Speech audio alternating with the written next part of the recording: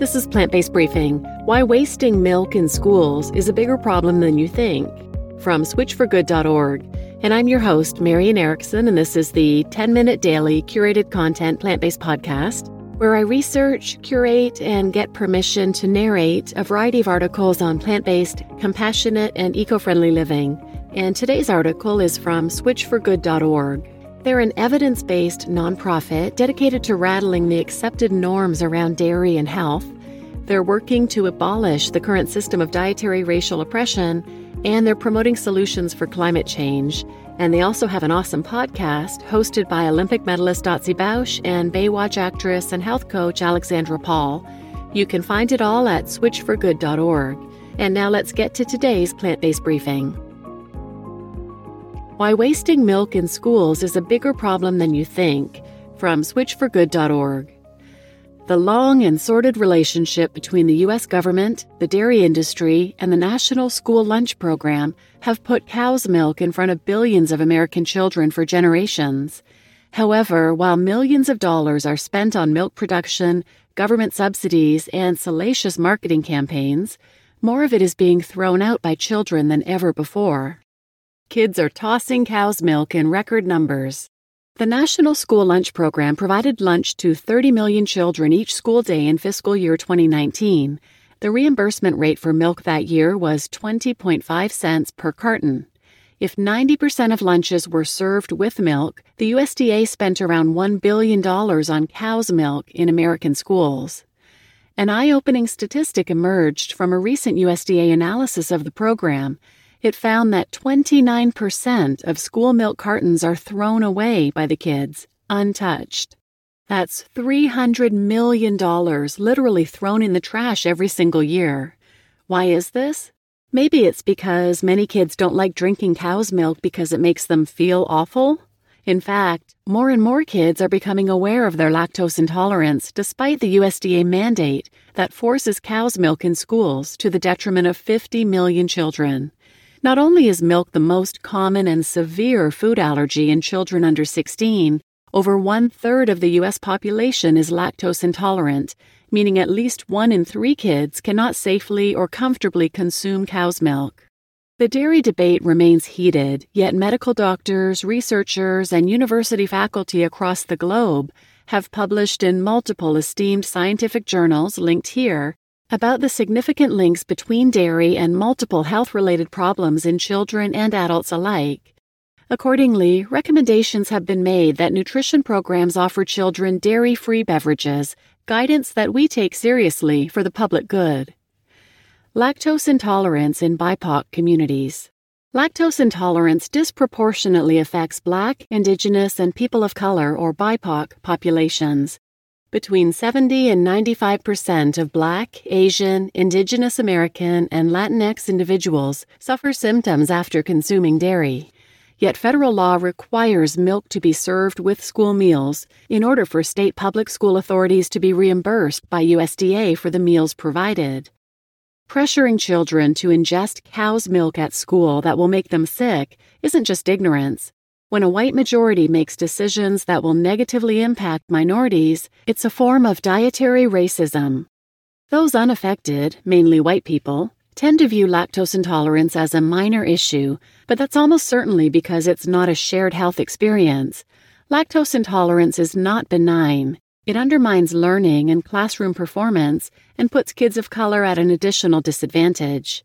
We believe that students should not sit in the classroom with an empty stomach. They need proper, healthy nutrition to thrive and perform at their best. However, we also believe that children of color in underserved communities should not be coerced to sit in the classroom with a tummy full of a fluid that makes them sick and unwell. In 2020, the U.S. Dietary Guidelines recognized soy milk as a nutritional equivalent to dairy milk. But nutritional equivalency and cafeteria availability are not the same thing, and public schools do not have soy milk available to children who need it most.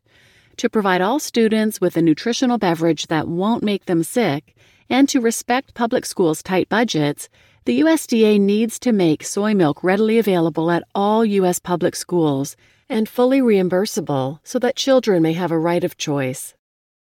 The dairy industry is aware of the problem.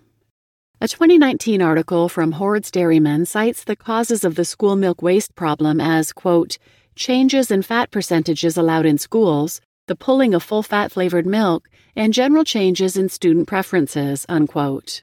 The article also acknowledges a recent study by the Food Waste Warrior program, which reported that as much as 45 million gallons of milk were wasted last year in school lunchrooms, valued at $138 million.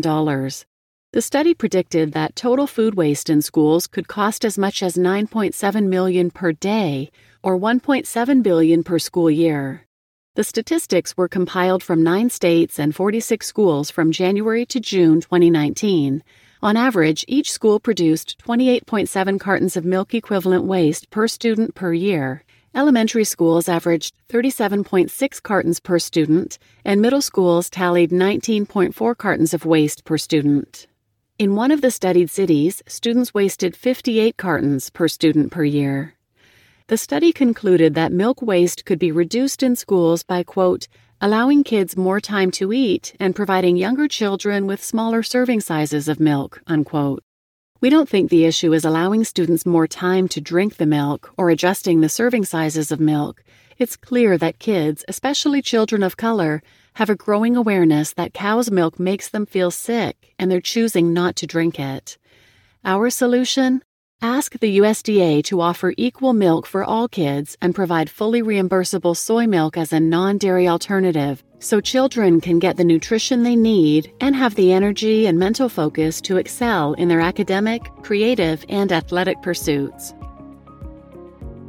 You just listened to Why Wasting Milk in Schools is a Bigger Problem Than You Think from switchforgood.org, and I'm your host, Marian Erickson. And I subscribe to Switch for Good's newsletter and just received one last week about this issue. They're part of a group of almost 30 civil rights, social justice, and health organizations who have co-signed a letter calling on the U.S. Department of Agriculture to end the dietary racism in the National School Lunch Program and offer soy milk as a nutritionally equivalent alternative to cow's milk. Currently, the USDA dictates that cow's milk must be served with every meal in order for schools to be reimbursed, and only families that provide a doctor's note can be offered an alternative. And the letter signers maintain that the requirement for a doctor's note places an undue cost and burden on parents, which of course it does. So I look forward to hearing updates from them on this campaign in the near future.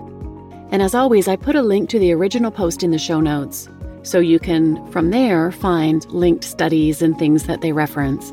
And I have a number of other episodes on dairy, on dietary racism, the cruelty of dairy, the health risks of dairy. So I'll put links to those in the show notes, but wherever you listen, if you just search dairy or milk, most of those should come up. But at a minimum, check out episodes 306 and 307. So please share this episode with anyone who might benefit, and thanks for listening.